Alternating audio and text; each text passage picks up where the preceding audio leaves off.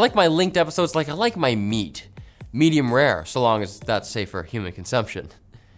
If you didn't laugh, watch yesterday's Game Linked. Don't worry, we'll wait for you. Microsoft is changing Windows so that it complies with the Digital Markets Act, and many of those changes sound like things users have only wanted for years. Starting in a release preview for Windows 11 before expanding to Windows 10, all apps in Windows can be uninstalled. This will now include Camera, Photos, and even Cortana, the app that's been dead for 3 months. You can even uninstall Microsoft Edge, as long as you're in certain European countries.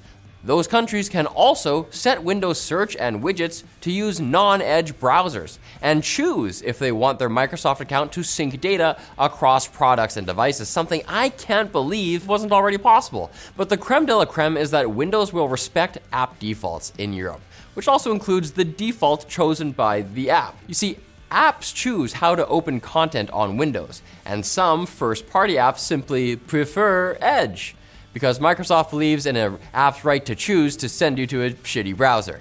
If all these changes make you sad you don't live in Europe, there is a solution. Lie. If you reset your PC and change your region, you'll get access to Windows but good. Windows pero bueno. Apple surprise announced that they'll be adding RCS support to iPhones next year. This is so sick.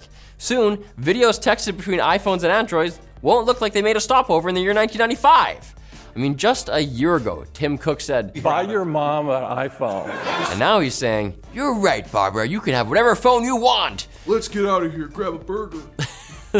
This is likely also in response to the EU's Digital Markets Act, which requires companies like Apple to be more interoperable. And while Tim Cook hasn't given up the war against the DMA, this is one battle where he seems to have surrendered. Google, after spending millions on ads to convince Apple that all the cool kids are doing RCS, couldn't be happier, stating they look forward to working with Apple to help them implement the messaging protocol. Of course, Apple insists iMessage is more private than RCS, and that may be true, at least for iPhone users. The RCS standard the company is adopting does not include end-to-end encryption. That's something Google adds to their Messages app, capital M Messages. And because of Google's deals with phone carriers, iPhone RCS messages may travel through Google servers. Even worse, the green bubble, it's not going away. The only blue for Android users is the sadness they feel when they can't get a date for prom. Sorry, Timmy. Buy your son an iPhone. Speaking of next year, that's when Amazon will start selling cars as part of a new partnership with Hyundai. Finally, a product that will actually fill one of Amazon's boxes. And it comes with a free piss jug. The partnership will also bring Amazon's always listening smart assistant into the next generation Hyundai vehicles, continuing the Korean automaker's mission to give its customers absolutely zero privacy. Meanwhile, Amazon will give its customers the ability to shop for different car models, even letting shoppers search for specific trims and colors, all from the comfort of their current vehicle. Customers can then pick their new whip up from their local dealer or have the dealership deliver it because, I mean, come on. This is Amazon. Deliver by drone, dang it. This is so weird. I mean, we just talked about Amazon's medical care last week. In 30 years, the company has gone from selling just books to, well, I'd say everything but the kitchen sink, but I bought my sink on Amazon. Now it's time for the Quick Bits, brought to you by Seasonic, the company that makes spectacular power supplies. And spectacular fans? That's right, the MagFlow 120mm fans. The same fans that keep your Seasonic power supply quiet can now keep the rest of your computer quiet too.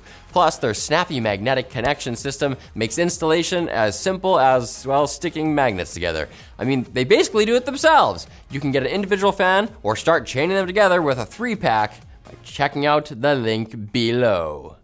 Ah, the Quick Bits. They've always been celebrated for their excellence. There is a California quick bit. YouTube is launching a tool to let users create AI-generated music using the voices of consenting artists.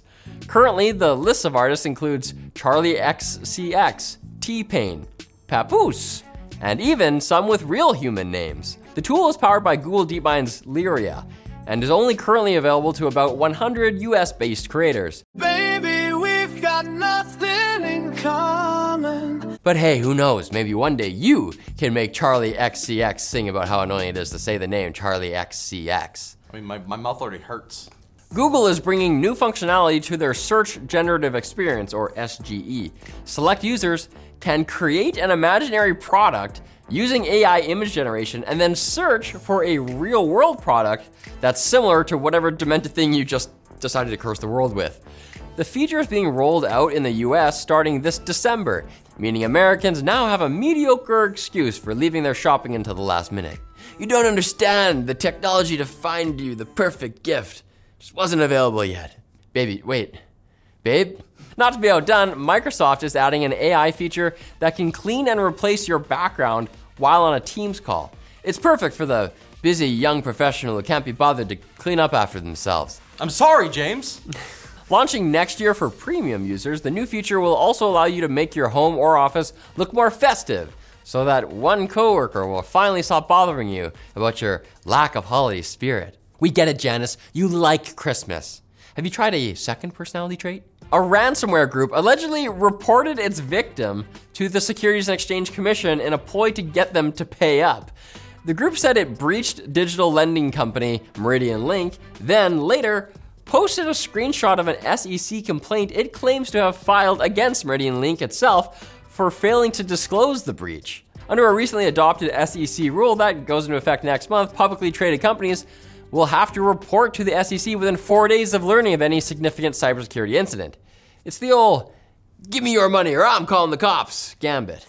Paying users of Forever Voices, a service that connects users with erotic chatbot imitations of attractive online influencers, have been locked out of the service ever since the CEO was arrested.